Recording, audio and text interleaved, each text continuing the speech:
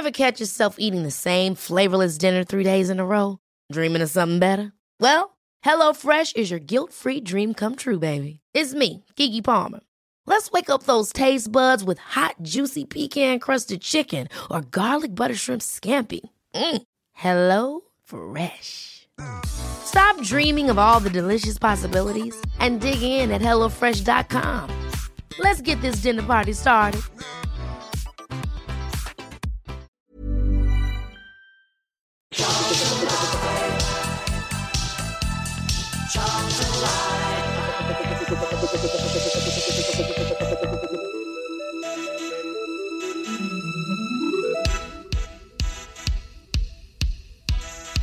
Good evening and welcome to Charlton Live. This is the big match preview. I hope you guys are well. My name is Louis Mendes. I am back, and on this week's show we will of course be looking ahead to Saturday's trip down to St James's Park to take on Exeter in League One. But of course there's plenty of stuff to talk about as well in terms of the closure of the transfer window. So joining me to have those conversations, plus a very special guest later on. First up, Mr. Tom Walling. How you doing, Tom? Yeah, I thought I was about to be the special guest then. But you were on Sunday. Done a very good job on Sunday. Thank you for filling in for me. No problem at all. Yeah, it was fine. It was a lot more work than if usually I just sit here and wait for you to ask me something. But I had to have a script. I had to control everything. A little insight into your world. So my pleasure.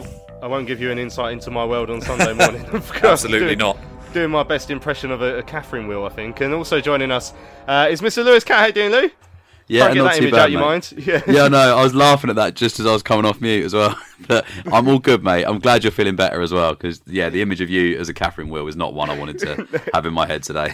No, not one I wanted to have coming out of my body either. But there we go, right? So, as I said on this week's show, the closure of the transfer window slammed shut at 11 o'clock on Tuesday, and it was quite an interesting final day, one that I'm not entirely sure we saw coming, but there's lots of chat to be had. 8 outs overall this window, 5 ins. We'll talk about those.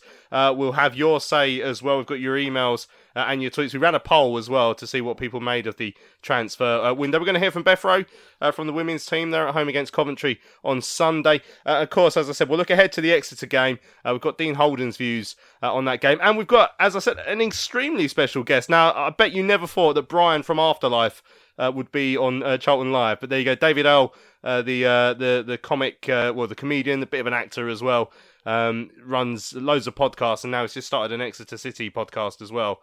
So Tom very kindly sat down for a chat with him ahead of our trip down to St James's Park. But as I said at the top of the show, I want to talk about the closure of the transfer window. On the final day, it was it was like an exodus. Everyone who could leave did.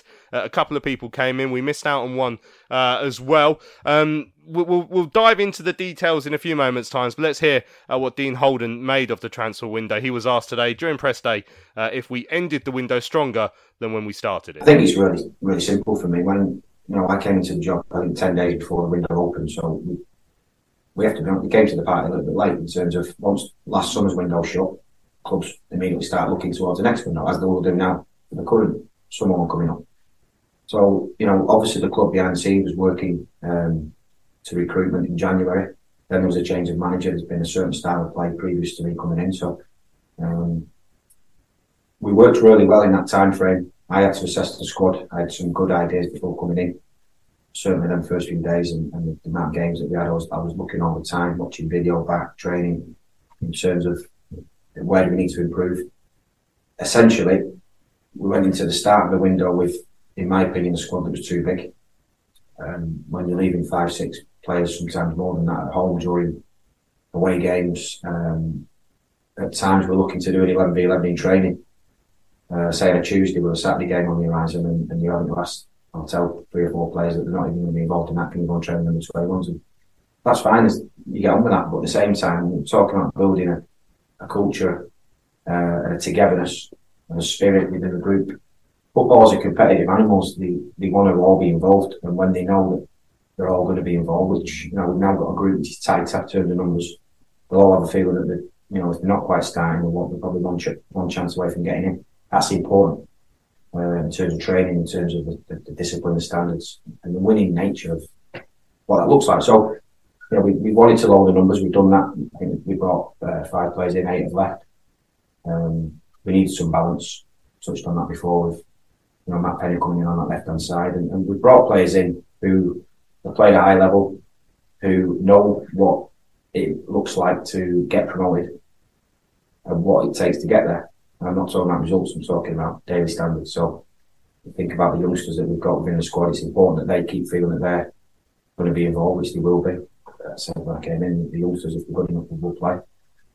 They need to see from the lads around them and what that looks like in terms of the way they look after themselves on a daily basis, standards they set themselves, the self-awareness in terms of their honesty at their own performance, knowing that they can keep improving.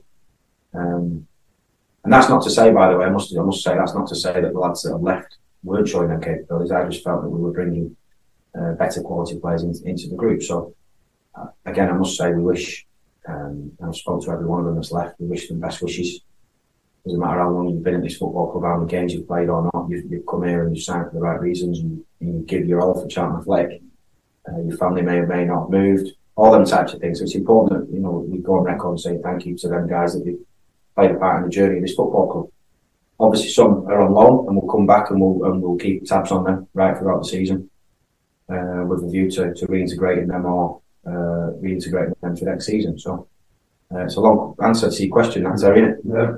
And I think we exit the window with, to summarise, with a slightly smaller group, which is what I wanted. More balance in the squad and better quality. So for all them reasons, I think it's been a good window.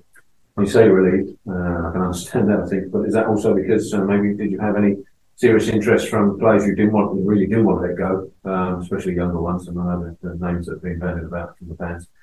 Did you have to fend off serious interest from players that you didn't want to go? Yeah, the honest answer.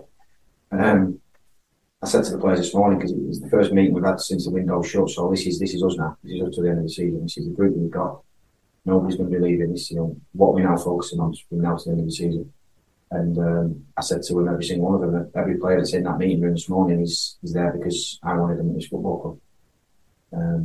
There was some inquiries. There was a couple of big bids that came in for some of our players. And we said we were never going to start any about that young talent in particular. So for them reasons, I'm grateful, obviously, to the club for keeping some of our best young players. And long may that continue. The clubs are coming in for our players because it shows that they're doing well in the development. So there we go. That's Dean Holden's views on the transfer window. So let's run through a list of what happened now. So I mean, just on deadline day in particular. So I think it was the day before Jayden left for Fleetwood, which at one point we didn't think was going to happen. It sounded like he was going to stay and fight for his place, but things moved quite quickly. He ended up signing permanently for Fleetwood. Then on the final day, and this is in no particular order, because to be honest, I just sort of had half an eye on it, but then I just came to it at the end of the day to see where we landed. I was like, oh, blimey.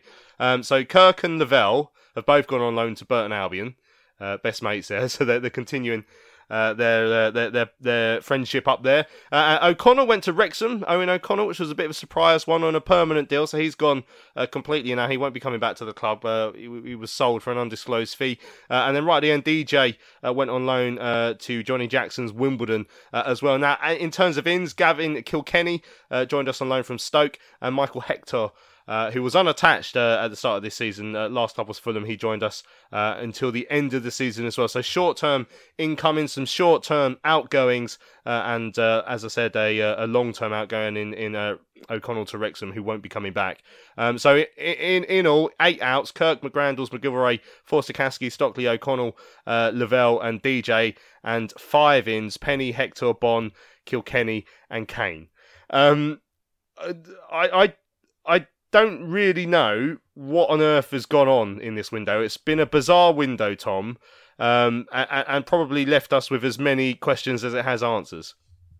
Yeah, I think that last bit kind of sums it up. I think you've just reminded me that Joe Asimi had gone. I thought I'd got everybody, and then you've just reminded me DJ went as well. But yeah, Andy Scott, for that month-long contract that he had, has been a busy man, hasn't he? And I think ultimately, having now had a day or two to reflect on it, there's nobody who's left that was a regular first teamer currently. I think I personally was surprised by the Owen O'Connell one. I felt like he was somebody that injury aside, probably would have developed into a regular first teamer. And certainly towards the back end of the time he was playing, I thought he was looking like a competent defender. So I'm surprised, particularly given we've had to keep playing Ness in that position. I was surprised that one went through. But we've seen the article that talks about him wanting to play football, and so I guess if that's the case and we didn't want to keep him for whatever reason, that makes sense. Andy Scott today has talked about Holden's wanting to trim the squad down for training purposes. Now, how much I read into that or take that, I don't know. The rest of them, I was as surprised as anybody else to see so many flying out the door. But as I say, on the face of it, none of them were exactly knocking on Holden's door to get a place in the first team. My concern is that beyond the surface and beyond just the playing aspect of that, why else are we doing this? And there remains the talk of this takeover or no takeover. There remains the talk of the likes of Scott and the other behind the scenes people and what they're doing. There remains the talk of Sangard wanting to cost cut. And ultimately, even if there is some footballing decision behind all these changes, something doesn't quite sit right with me, and I can't put my finger on exactly what it is, but it doesn't feel like the football team is perhaps at the forefront of all of this decision making. So on the face of it, our starting 11 probably isn't going to change too much, and a couple we brought in are good, but yeah, it feels like there's something more at play here, and we don't quite know what that is yet. Yeah, I was when it got to the evening on Tuesday, and I was seeing all these outgoings, I was thinking, like, I have been concerned for a long time about what's been going on behind the scenes and the takeover, apparent takeover would seem to still be in progress. And judging by what was said by Andy Scott this week or today, that he said he's hoping for more clarification on his contract. He's gone on to a rolling contract, hoping to make it permanent maybe in a week's time. I mean, that to you would then suggest, or maybe they think the takeover could be done within a week. Although, having said that, if he previously had a contract until the 31st of January, then you'd assume the assumption was that the takeover would be done by the 31st of January. So maybe we can't read too much into what he said just then. But with all these outgoings, I've used the word quite a few times recently of downsizing. The club is downsizing. We're becoming a smaller entity. And obviously we had a lot of players in terms of the squad that's been trimmed. That's what's happened. We've downsized in that way. That obviously comes with its own risks now. And I'm not going to sit here and say that I think all of those players that's left, I'm not in isolation massively bothered by any of them. Like if one of them had let, like maybe Stockley, I'm sad to see the way that ended. I thought he was very good for his first year and a half here. This season it hasn't worked for him. I hope next season does work for him because he's a good bloke. Kirk, Lavelle, O'Connell, even him, I never really massively rated. I thought he had a couple of good games here and there, but overall I thought he struggled. I know sometimes I'm a bit of an outlier in that. Giacchini, I had massive hopes for him, didn't work out. McGilvray, Jake Forster-Caskey, there's McGrandles, there's players here. There's no one here that I'm thinking, oh God, I can't believe we've lost them, unfortunately, this day and age. But if that was where we're going to end up, my main concern is what it does signal, Lewis. So first of all, we're probably short now. We're now on short-term contracts for the players that have come in. So every single player that's coming in this window will be gone at the end of the season as it stands. So Penny on loan from Ipswich, Hector at the end of the season, Bon, Kilkenny end of the season, Kane end of the season. So it's all a lot of short-termism. It does show that we have cut the cost of the business. We're becoming smaller. So what happens if this takeover doesn't go through? Does that show there's no money? Does it show that the people that were bought in sort of as part of the takeover already are going to be playing to try and make the business smaller in the future? I don't really understand. It's going to be a massive rebuild in the summer again as well, which doesn't help. And there's lots to be concerned about. 100%. It's deja vu, isn't it? I think the phrase rebuild in the summer is something that I feel like we've used for the last sort of 4 or 5 years. Like it just seems to roll on and roll on. And the big concern for me, and I agree with you, the list of players that have left, I'm not overly surprised by the names. What I am surprised about is the number of them, and that the number coming in doesn't match, because I know that Dean Holden and Andy Scott have come out today and said that they feel that the squad was too big and that they couldn't train properly. I don't know how much I buy into that, because the start of the season, all Ben Garner was talking about was needing reinforcement, and with the injury record that we do have, to be letting go, I understand letting go some of them. I think McGrandles needed game time. I think Kirk, for whatever reason, is not working out. McGillivray wasn't getting in the side over Jojo at the start of the season, and then Maynard Brewer comes in and starts, and makes that place his own. So I understand those ones, and Jake as well. But like Stockley, I know he's been earmarked for a move really because it's not worked out for him this season, but that's just this season, and we haven't replaced him. Like, I understand Bond coming in, but we were still short when Bond came in. So Chuks, we don't know what his injury situation is really, and we know that he can never play a full 90, and I feel sorry for him that that's the case, but we know that that's an issue that we have to deal with. So whilst letting Jayden go was probably on the cards this window, I'm surprised we didn't bring another in to cover that, because if Bond gets an injury now, we're fully reliant on Miles Leaburn at 18, 19 years of age, and that's not fair. So there are concerns, there's big concerns for me. As you said, the people that have come in, it's all short term. If it's not a loan deal, then it's a deal to the end of the season. The people that we've let go in the mould of, Jayden Stockley had years left on his contract. McGillivray, I think, had a bit of time left on his contract. Owen O'Connell, we only signed in the summer, so definitely had time left on his contract. And the people that we've replaced them with won't be here at the end of the season, unless they're fighting for a permanent move in the summer. I don't know if the likes of Todd Kane and Penny and people like that are out of contract and they could get a move here permanently in the summer for nothing. I'm not sure, but taking that out of taking that factor away from it, it's short term thinking, and the only thing we can cling on to is that there's a takeover imminent. But as you said, with the sort of short-term contracts handed to the senior members of staff, the Andy Scotts, the Jim Rodwells, Ed Warwick, etc., nothing's changed. Those contracts are up now. Where do we stand as a football club at this moment in time? Where do we stand? And that's a massive question that needs answering by somebody. Yeah, I mean, so it looked like Andy Scott did try and clarify his current contract situation, because obviously he is still here. And he said he's been put onto this rolling contract now that does sort of indicate that the takeover, whatever it is still in progress of some description. Whether that means it's going to happen, it doesn't necessarily mean it does. We still don't really understand what Methven and Leonard Gunnar, whoever's in the background, are still out there actually achieving. They could be out still trying to raise funds for all we know, because there's such a small amount of communication on this thing. Obviously even Dean Holden's contract is up at the end of the window as well. Just having a look at the two blokes that have come in this week. Then, so obviously we've had a chance to speak to the likes of Penny and Bond and Kane before.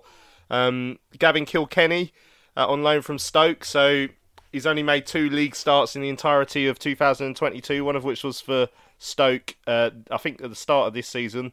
One of which was for Bournemouth sort of in January last season. He made 13 appearances for Bournemouth overall at the start of 21-22, so mainly in 2021. So someone who hasn't played a great deal of football recently, and that's obviously going to be the same we'll say about Hector in a few moments' time, Tom. But Kilkenny, what would you make of that move?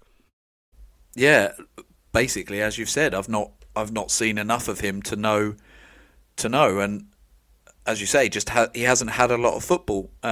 He's a young player, obviously. I think my understanding is he's more along the mould of George Dobson, so maybe somebody who can sit more at the defensive side of the midfield and move the ball around. It's interesting, obviously, we had that email that generated a bit of controversy on Sunday's show around Dobson's lack of ability to pass, which I think largely we dismissed and said we don't agree with, but maybe Kilkenny's another option in there. But again, it's somebody that is unproven, really.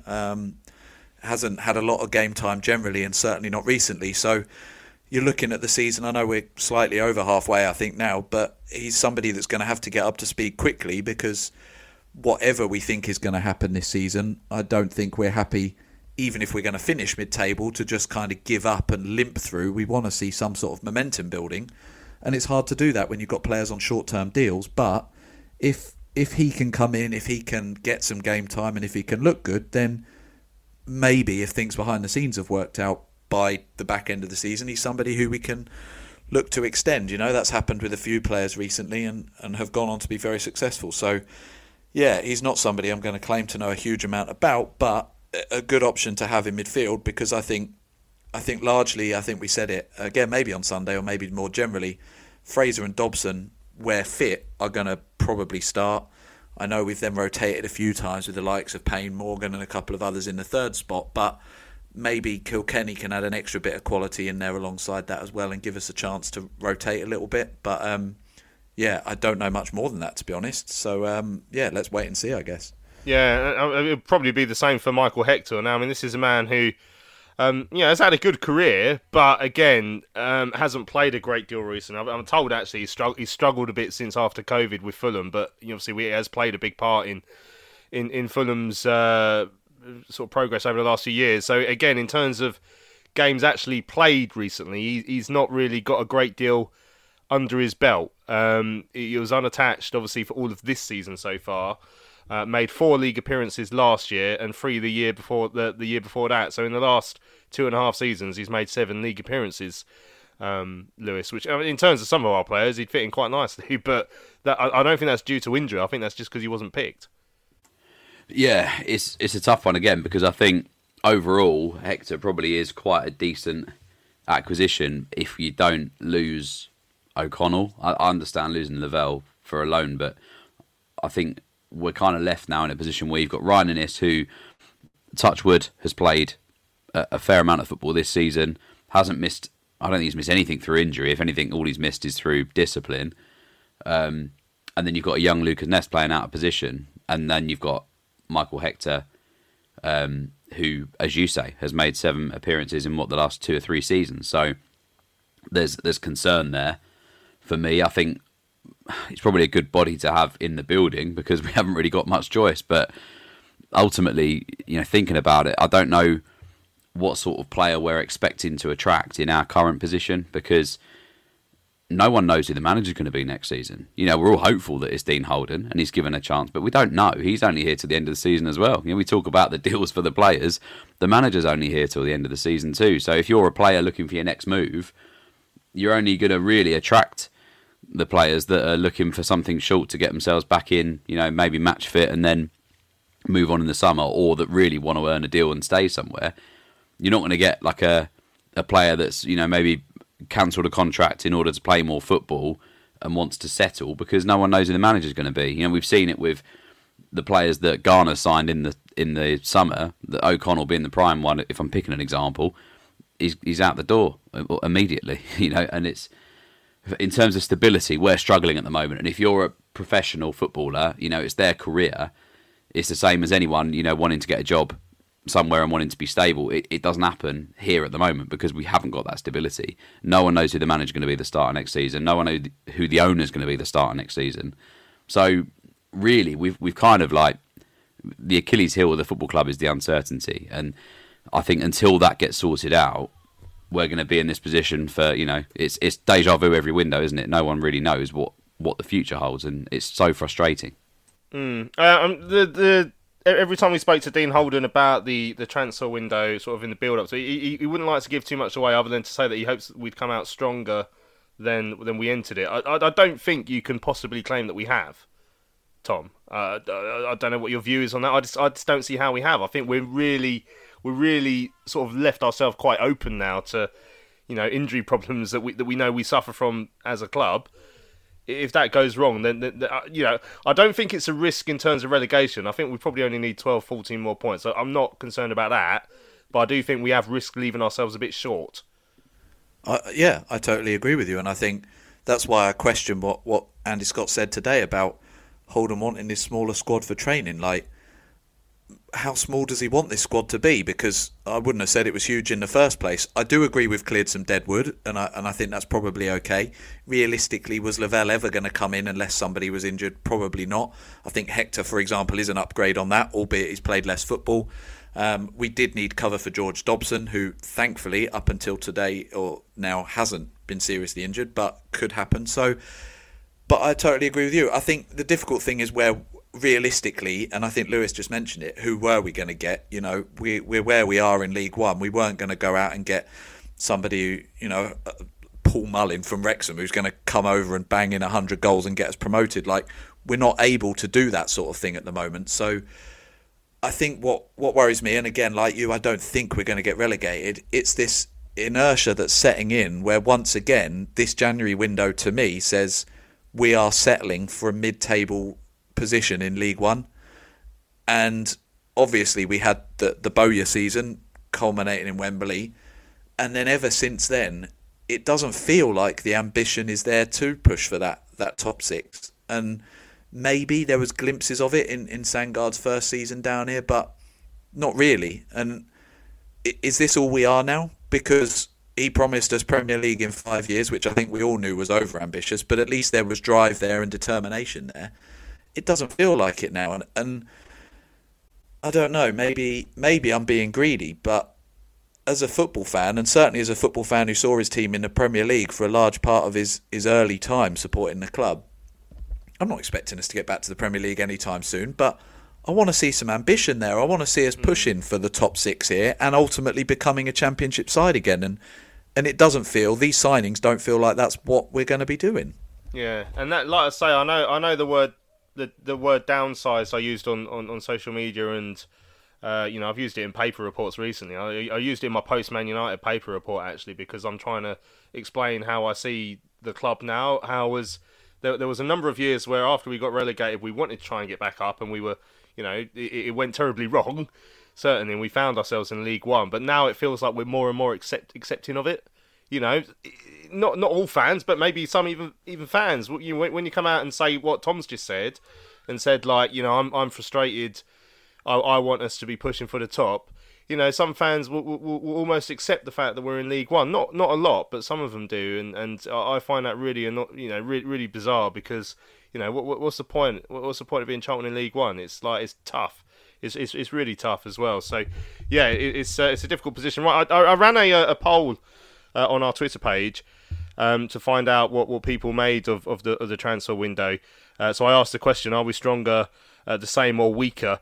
So from the 601 votes at the time of recording, only 12% think we're stronger in terms of a squad. Maybe 27% say we're the same, and a whopping 61% of supporters think that we are weaker as a squad since the closure of the transfer window. Obviously, it's not a completely scientific poll; it's just on Twitter, but it'll certainly give us a good indication of what people think. I also asked for what people wanted to say. So CAFC47 said, "How can we be weaker?" When apart from Stockley, none of the others were involved in the first team, not even on the bench. All 5 of the new signings will be involved, so that's the big difference. So we are stronger. I guess Kane probably won't be involved, unfortunately, for a while. Connor says, I think we're okay. It's clear the manager didn't want them, so they got moved on. He has brought in some that will help us till the end of the season, but we need the ownership to be sorted before we start paying out again. I mean, it's a dangerous assumption that the players we've bought in are going to help us before the end of the season, because, if you can just say because we've bought in a player, they're definitely going to help us for the rest of the season, then that would be the same with all the players we've bought in recently and had to ship off on loan or to Wrexham this week. Platty says, if you look at it, only 2 out of 8 who left us were anywhere near starters under Holden, Jayden Stockley and Owen O'Connell, and he made clear none were his men.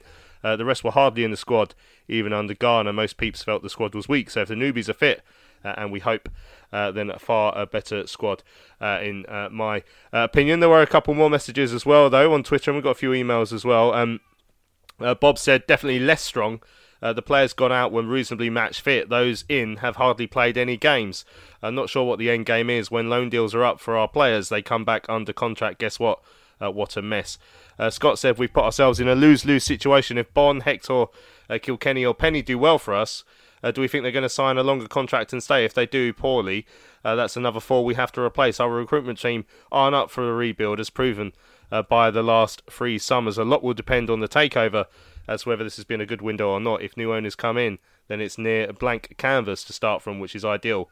But if Thomas Sandgaard stays, we're in a big trouble. Andrew says, is there a single instance of us signing a player who hasn't played in a long time, who's gone on to be a success? Examples, Big Mac and Rocket Ronnie. Cigars says, very poor in the circumstances, much as I like what Holden has done as a manager up to now. With only a 6-month contract, he's not in a position to rock the boat or question too much. His relationship with Andy Scott is a puzzle. It's interesting the way, obviously, people view Dean Holden. I mean, I sort of view him as part of the new takeover lot. You know, I assume that he was brought in by them, really. You know, working with Andy Scott and Jim Rodwell. I see him as part of that. You know, part of whereas he's done well on the pitch. So I guess there is still big questions about what's actually going to happen in the future after that, Lewis.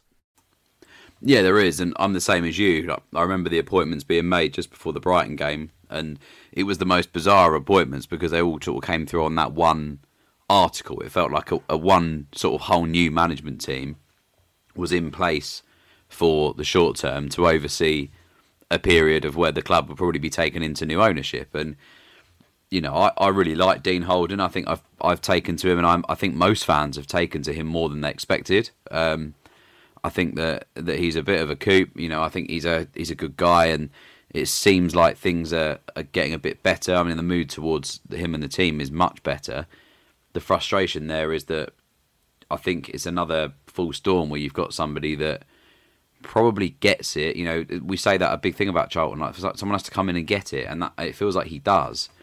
The problem for me is he going to get the support, the funding, and the time to make a stable go at this? Because none of us were expecting him to come in and push us for the top 6 this season. You know, we'd written the season off long before. I think even before Ben Garner had gone, we were thinking, you know, no, it's not going to happen. We're not pushing for top 6.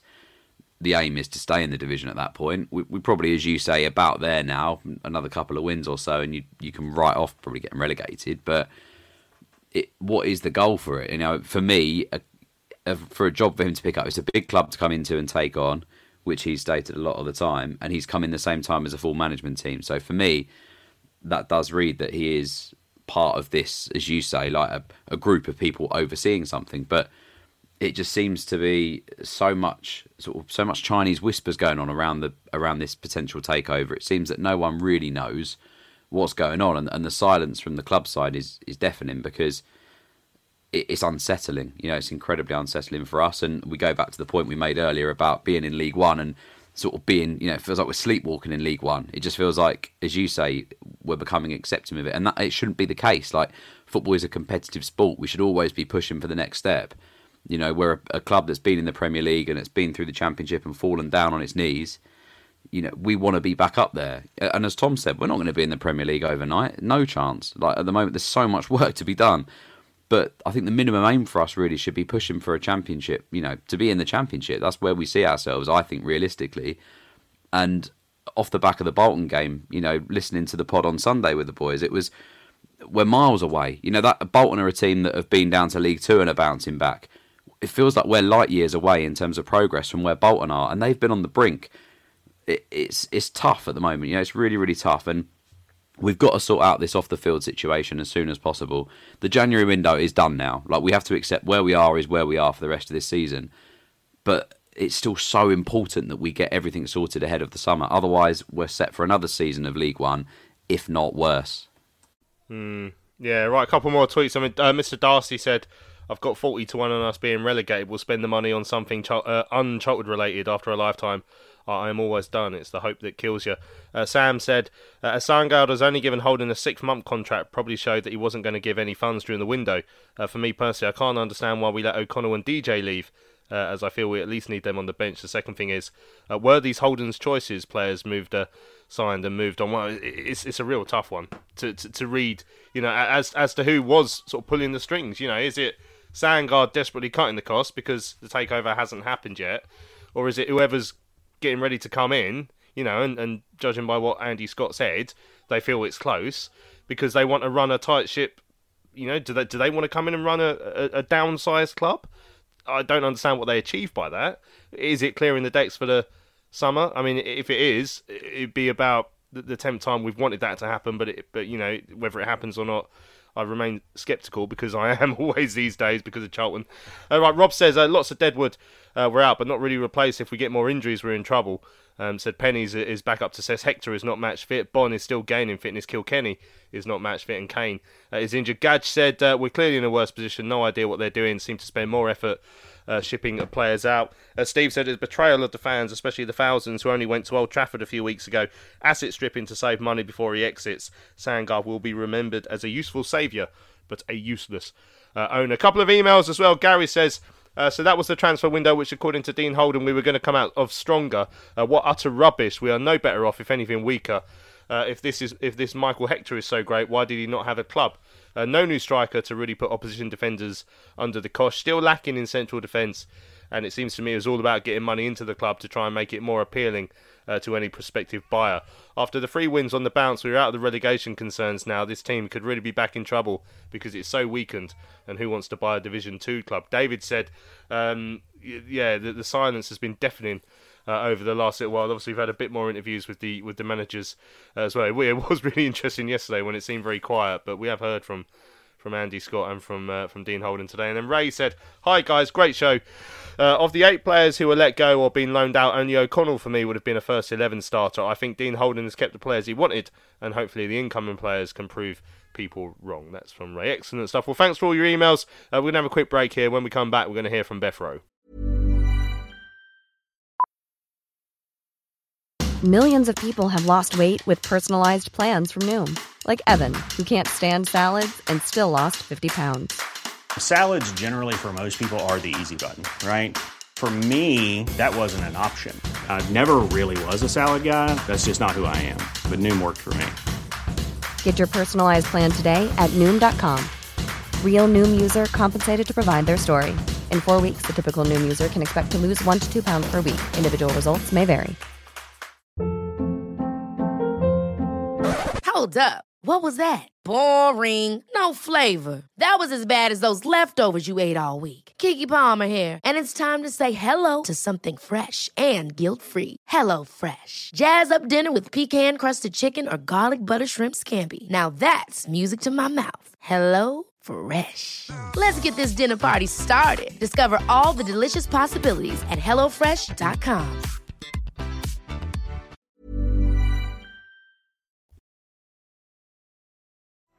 Trying to take his man on. Chip ball back across. Bauer's there. Pearce is there. Bauer with a header. And it's Johnny. Oh, it's it! Oh, he scores! Oh, Patrick Barr! You absolute German beauty! Woo! Dreamland! Charlton have scored! With seconds remaining! We've done it all! Get it! Come on! What a time to be a hero! Here at Wembley! Oh my word! Oh my word!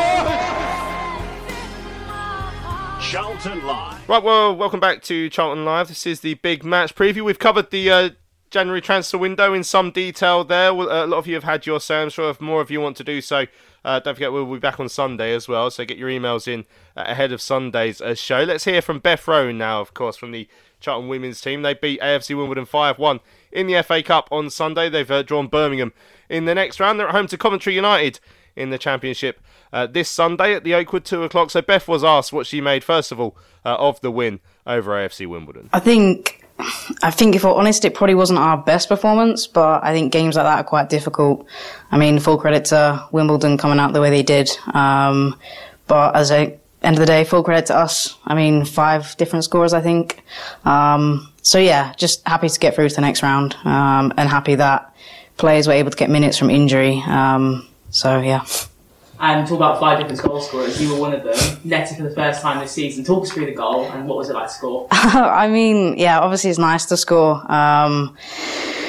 It's been something I've been wanting to do for a while, but at the end of the day, the main thing was getting through to the next round, and doing it convincingly, which we did. And yeah, to the next round we go. Obviously, being with the squad now, this is your second and a half season part of Charlton. What kind of influence and experience do you think you bring? I think everyone's a leader in their own way. I mean, sometimes I'm probably quieter than most, but for me, it's just encouraging in the quieter moments. I think it's easy for people's heads to drop. But I mean, for me, if I can just get behind people and try and get them to be confident in themselves, then hopefully that will bring the best out on the pitch. And obviously, looking ahead to this weekend, Coventry United is obviously going to be a really tough test. They've been really impressive, 2 wins out of late recently. Obviously, it's been a while since Charlton have been in Championship action due to the weather.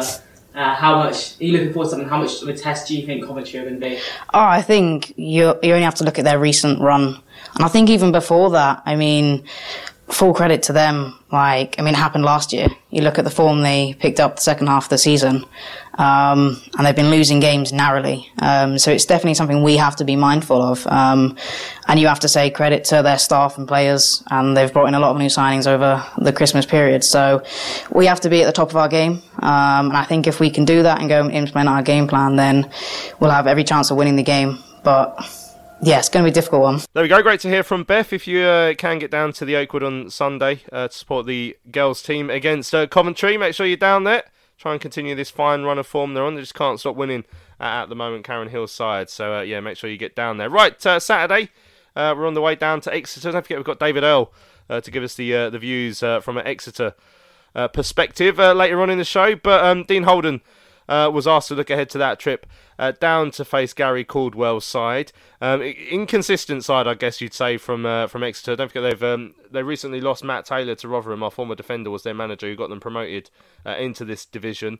They've won 3 of their last 5 League One games, only lost 1 of their last 6 at home as well. They've drawn the last 3. So an interesting game. Dean Holden, first of all, before being asked to preview the game, was asked if our 2 arrivals on deadline day, Michael Hector or Gavin Kilkenny, will be fit enough to be involved. I think, in my experience, Gary Caldwell, a good friend of mine, the Exeter manager, will probably be watching this, so I'll be getting fed the information. So I'm not going to give any answers to that in terms of Saturday for them reasons only. I respect the fact that our supporters obviously want to know what's happening. You're absolutely right. We need to. We've got individual program for every player. Certainly with them 2 guys coming in, 2 experienced guys. Obviously Michael more so. We'll talk to them as we've been doing. We'll know where do they feel they're at, what training program do they need, and just be mindful, as you say, that they've not played a great deal of football. But Gavin in particular has obviously been training now for a period of time, kicking his heels. My old club at Stoke, so no delight to have both of them players in. Really pleased that we could get 2 really high quality players into the building. And as you say, a trip to Devon beckons, facing Exeter side in 10th place. I was very much on the playoffs they have. They've added 5 players to themselves in January. We're going to need to be at our very best to come get back on the 3-point track. Yeah, it'll be a tough game. I always say that because I believe it will be. It looks like a surface that's a good surface to play on. So we need to make sure we play our game there. We play a system which, when it works, can give you some problems, obviously. Giovanni Brown is the outstanding player in terms of his assists and his goals return this season. He's had a really standout season for him, but he's not the only one. He had a preparation started this morning in terms of the players getting an understanding of exactly the type of team Exeter City are, what threat that poses for us. But again, we need to get a 95-minute performance out of the players, and we showed signs of that last week. And the focus is very much on us and making sure we play to the style that we want to see. There we go, Dean Holden. So I was not giving too much away in terms of the team, especially the new 2 arrivals, as to whether they're ready for Saturday, Tom. But yeah, we've all been caught up a bit in the transfer window activities. But it's a big game. Obviously, we've come off the back of that 3-game win run and then got beaten by a much better team against Bolton on Saturday. So in terms of on the field of play, we've got a little bit of bouncing back to do now. Yeah, I think it's really important that Saturday's game doesn't knock the confidence too much. I think we all said it on Sunday's show. Bolton were comfortably the better team. Heard that pretty much anywhere from most people who are happy to hold their hands up and say that. And if you do take that at face value, then there's no reason to be disheartened by that. It's a little bit of a setback, of course, but largely in our performances since Dean Holden's come in, we've been very, very good. You look at the Oxford defeat and the way we bounced back from that as well. So, yeah, I think I'm not too concerned about that game in particular. I just hope that we can bounce back from that. And as you say, Exeter are a bit of a strange side, pretty much sitting mid-table as well, although obviously not used to this level of football. So I would say they're kind of comfortably overachieving for what they would expect, as opposed to us obviously underachieving. I think we would all agree. So yeah, I'm not going to suggest it's going to be an easy game at all, but it's one that if we play like we have done so far, certainly this calendar year, then I certainly think we can go there and get a result. But yeah, as I say, it's not going to be easy at all, but yeah, you'd kind of back us the way we've been playing to get something at least. I mean, in terms of us, Lewis, I mean, looking at the lineup against Bolton, obviously all the players who started that game against Bolton are still at the club. So, you know, there's potential there to keep the same 11 if you wanted. I mean, I guess the changes you might make, I thought Bond was ineffective on Saturday. Maybe bring Leeburn back into the starting lineup because I know he's a young player and we don't want to play him every week, but at the same time he is probably our best striker. So when Anike's not fit, so I mean, there's a potential change there.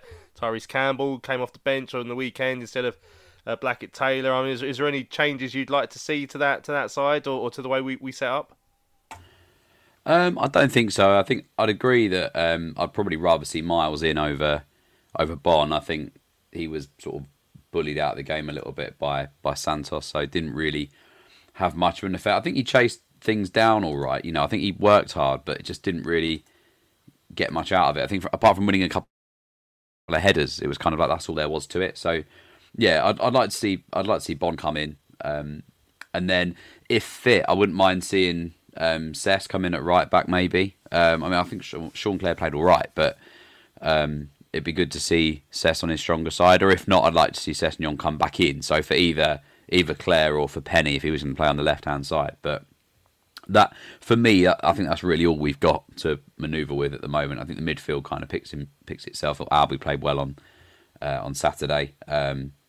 Corey's always dangerous, as is Jez, but so I don't think I'll change that. But yeah, for me, maybe Miles and Sessegnon probably as much as we got to go with on this one.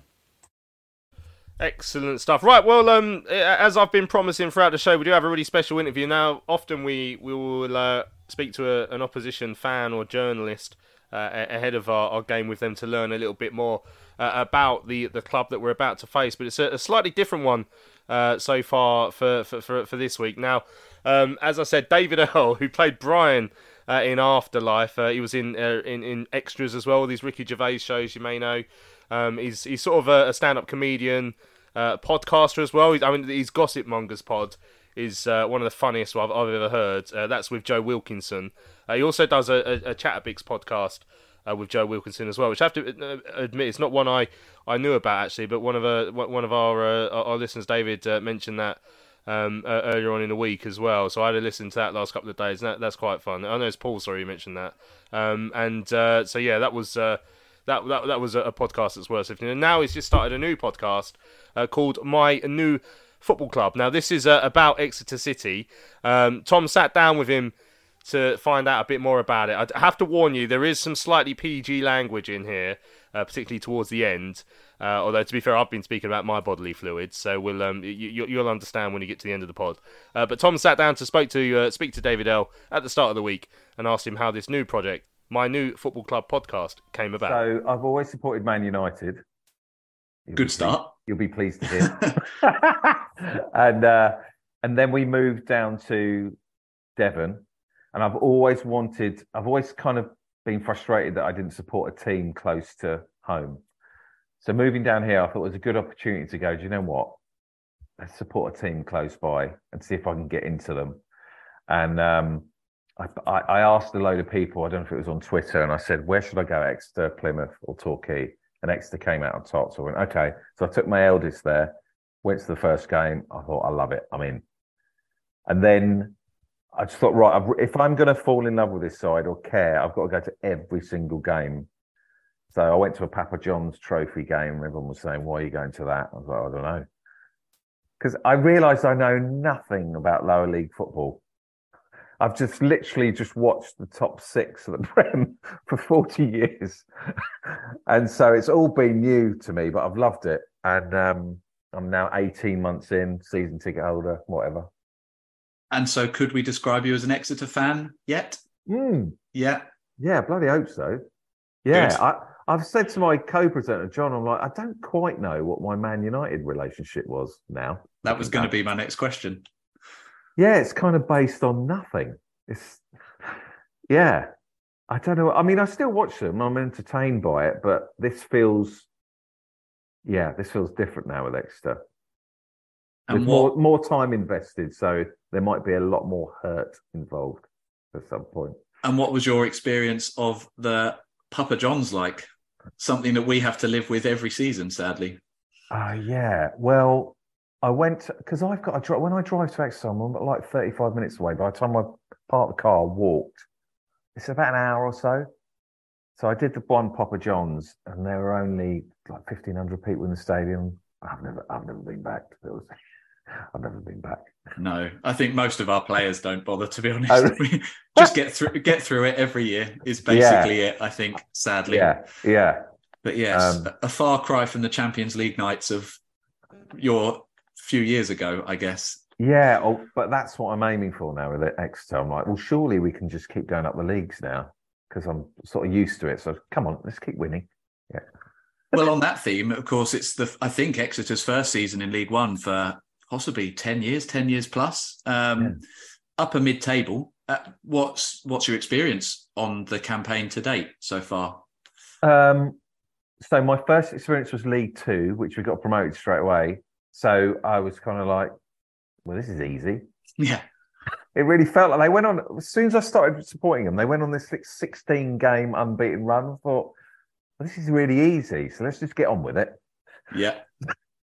And then we got promoted on the night of promotion. Some guy came up to me and said, I've been waiting 20 years for this. I was like, oh, really? I've been waiting like 4 months. So now I was really excited about League One because of teams like Charlton, Sheffield Wednesday, Ipswich, Bolton. They feel like sleeping giants. So I was like, oh, wow, I'm going to get to watch these teams. So I've really enjoyed it. Yeah. I don't know. It feels like maybe the top third are a better standard from League Two, but maybe the bottom third are kind of there or the same kind of, standard. And from what you've watched this season and maybe from people you've spoken to who have been there for longer time than yourself, is there a sense that you're punching above your weight? Is it just nice to be there? Or are people thinking, actually, like you just said there, this is not as hard as we thought it was going to be? What's the general sense that you're getting? Well, the guy sits next to me, he's been going since the 60s, and he's constantly saying, yeah, we'll let a goal in the last 5 minutes, don't worry about that. And I don't want to start thinking like that. I'm like, no, we won't. No, we won't. So I have been told this is the best it's ever been in their history. Okay. And I'm feeling like, well, I'm sorry, but we've got to get better than this if I'm sticking around. So I see, because I haven't got all their baggage, I'm like, I don't see any reason why we can't. But I haven't learnt, how difficult it might be. So maybe you need a season or two back in the conference or something, just to really settle back in. So many fans I've spoken to on the podcast, so they're just like, oh, I don't want to get promoted. I'm quite happy in League One. What are you talking about? I haven't learnt yet that maybe it's quite cosy in League One and League Two. Maybe you don't want to go up any higher. But at the moment, I'm getting, attracted by the big stadiums and the giddy. Yeah. I think a few hard knocks in League Two, and you'll soon realise that that's not so great. No, but absolutely enjoying the run now. And so you have seen two Exeter managers then. So you saw Matt Taylor, who then I think went to Rotherham in October, didn't he? And Gary Caldwell's come in. What does a Gary Caldwell Exeter look like? What's opinion with him in the fan base? What's the style of play? I mean, the style of play, I don't want to sort of get into that because I feel like I'm out of my depth regarding tactics. I know when we had him on the pod and he kind of said he didn't want to change anything drastically and that he was going to make his changes possibly pre-season. Okay. But I think having sort of nosed around our forums and spoken to people on the podcast, I think people are quite enjoying him and feel quite safe with him. His interviews are really good, and he's brought in 3 pretty good players, I think, from speaking to other people. So I think he's got good connections at other clubs like Newcastle and so I think it's quite exciting. And apparently he really impressed during the interviews. So interesting. And obviously, with Matt Taylor, I think it was more a case that he left for Rotherham as opposed to being sacked. So it's one of those weird situations where you're not kicking a manager out almost. Yeah, well, so he was doing really... He obviously got us promoted. Yeah. He's the only manager I knew. So I was really invested in Matt. I had him on my WhatsApp. He asked me to play in his cricket team. and then suddenly he's sodding off to Rotherham. Yeah. So I felt like I was losing a girlfriend. So I wrote him this R&B song and sent it to him. And he Did you get a response? He just said, "Thanks very much for that." Well, that's better than nothing, right? Better than just being blocked. I haven't heard anything since, to be fair. Yeah, fair enough. Yeah. And it hasn't found its way out there, has it? The R&B song, or have you been quite public with it? Oh yeah, I put it on Twitter. Don't worry about that. Oh, excellent. Yeah. That's good. Good. Yeah. If we look at the side in terms of Saturday, Giovanni Brown and Sam, I don't know if it's Nom or Nome. Nombe. Yeah, Nombe. Between them, I think over 25 goals. So I guess from a chart perspective, it's not a difficult question to know who to look out for. No. So Giovanni Brown against MK Dons on Saturday was different class. He really is. Like, he should and could and probably will play in the Championship. I don't know. But I keep talking about the golden child. We've just got this guy on from Newcastle called Joe White. And I think he came on 20 minutes to go against, I can't remember now. He's played a game and a half since, something like that. I tell you what, he looks special. Okay. He's really good on the ball. Yeah. Midfielder. Attacking midfielder. Yeah, I'd be having a look at. I'm pretty sure MK Don stuck a couple of men on him on Saturday, and they kind of kept him quiet, but it gave Giovanni Brown possibly more. Yeah, I'd keep an eye on him. Obviously, you went on to win the game, so they didn't manage to keep enough of you quiet, even if it was him. Yeah, he looks good, and he's got a guy in Dimitri Mitchell from Hibernian who was at Man United. Who looks, I don't know, they all look pretty good. Yeah. Well, as I say, they seem to be doing well, and obviously at the moment sit above Charlton in the league. So definitely doing something right. Yeah. What's happening with Charlton? You should be up there. We should be. I would think so as well. Can I ask you this question? So, what is it like having experienced the good times with a big club, and now you're down here? That must be quite fiddly. Yeah. Yeah, that's one way of putting it. So I was at Old Trafford for the League Cup game a few weeks ago, and that was the first time. Yeah, 2007, the year we got relegated, I went to the Emirates to watch us play Arsenal. We lost 4-0. And this was the first time I'd been to one of those traditional Big Six grounds since then. So I think for someone like me who's been going for 25 years or so, I'm at that stage now where we've been out of the Premier League for so long. I kind of understand it. And I feel like we're probably a Championship level club, or should be. Yeah. But we're not a Premier League club in my eyes anymore. But for older fans who had longer in the Premier League, they might view it differently. And for younger fans, they've probably not known a whole lot different now, because it's been 15 years, 16 years since we were in the Premier League. So that's it.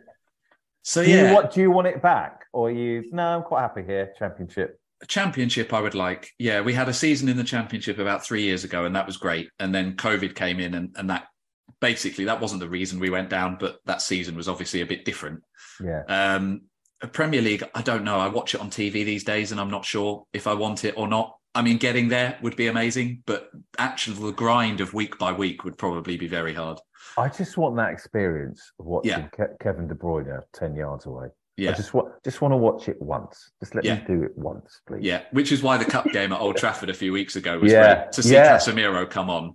I mean, we were in a fight until that point, but to see him play was an incredible experience. And were they just I watched that game on TV. Were they just a level above in like second gear, or?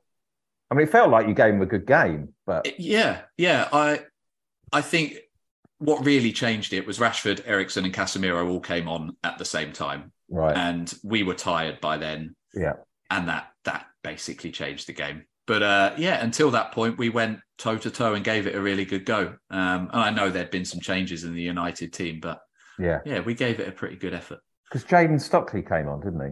He might have done in the second half. Because he's been on the pod. Oh, okay. So he's actually just left Charlton today and gone to Fleetwood. So yeah. Brilliant. All right. Well, I don't think I have any other questions on Exeter. Okay. But before we go, I do have to ask a little bit about your acting career. Why does Ricky Gervais cast you in such disgusting roles? Well, I sort of came up with Brian before, and he's always been, whenever I've done stand-up, he's sort of been a mix between a bad comedian. So, for instance, when I did stand-up, he would tell bad jokes, and then I would do this thing on stage where if I was dying on my arse, I'd pull out this flaccid penis. I saw you do that where at Soho Theatre. No. When you were on one of Ricky's warm-ups, I think for the last tour. So that was my get out of jail free card. Excellent. So it's always been a mix of sort of like this sort of children's entertainer, and then he makes terrible decisions like, well, don't get your cock out, mate. I don't know if I can talk like that on the podcast. Sorry, everyone. Be fine. So I think Ricky kind of liked, especially with Kev and Derek, Ricky liked that idea of just being able to be as rude as possible through through Brian's or Kev's, for my voice, it's just quite good fun. Just being. It looks it. I've seen the outtakes. It always looks good fun. You can obviously let us behind the scenes a little bit. What is he like to work with? Is he professional at all? Because he's produced some brilliant stuff. Well, you have to be, otherwise you can't make these shows. But I haven't done a lot of acting, but compared to other sets I've been on, there's so much playing around, especially, do you know what, for me, for my character, maybe like a couple of others, I can just, because I've just got a sort of a bit part, the story isn't through my character, I can just come on, say something horrendous and walk off. So there's normally like an hour or so where we can just play and muck around and improvise, and if I've got an idea, let me run with it and just start saying terrible things. But it's not like I'm the leading man where someone's falling in love with me. I can literally just come on, jizz everywhere, and go home. What a perfect end to this interview. Yeah, sorry, everyone. Don't worry at all. Thank you so much for coming on, David. Thank you. I would say best of luck Saturday, but maybe not. But who knows? Maybe one day we will see you in the Premier League with Exeter and Charlton. Who knows? Who knows? Dare to dream, huh? Yeah. Thank you, mate. Thanks for having us on. Thank you. Cheers. There we go. Fantastic interview with David Earl, who I'd argue is probably the most famous person we've ever had on Charlton Live, other than Nathan, of course. But yeah, brilliant. Well done, Tom, for getting down and speaking to David, and thanks for doing that. Yeah, absolutely brilliant. Right, we've come to the end of this week's Charlton Live, the big match preview. Thanks to all of you who've tuned in. Thank you to Tom and to Lewis for joining me this week. Cheers, mate. No worries, mate. Cheers. Good to speak to the Pro Review. I'm Louis Mendes. Don't forget, we'll be back on Sunday after the game with Exeter to see what happens at that one. If you want to have your say on that show, email us studio@charltonlive.co.uk or tweet us at Charlton Live. We shall speak to you on Sunday.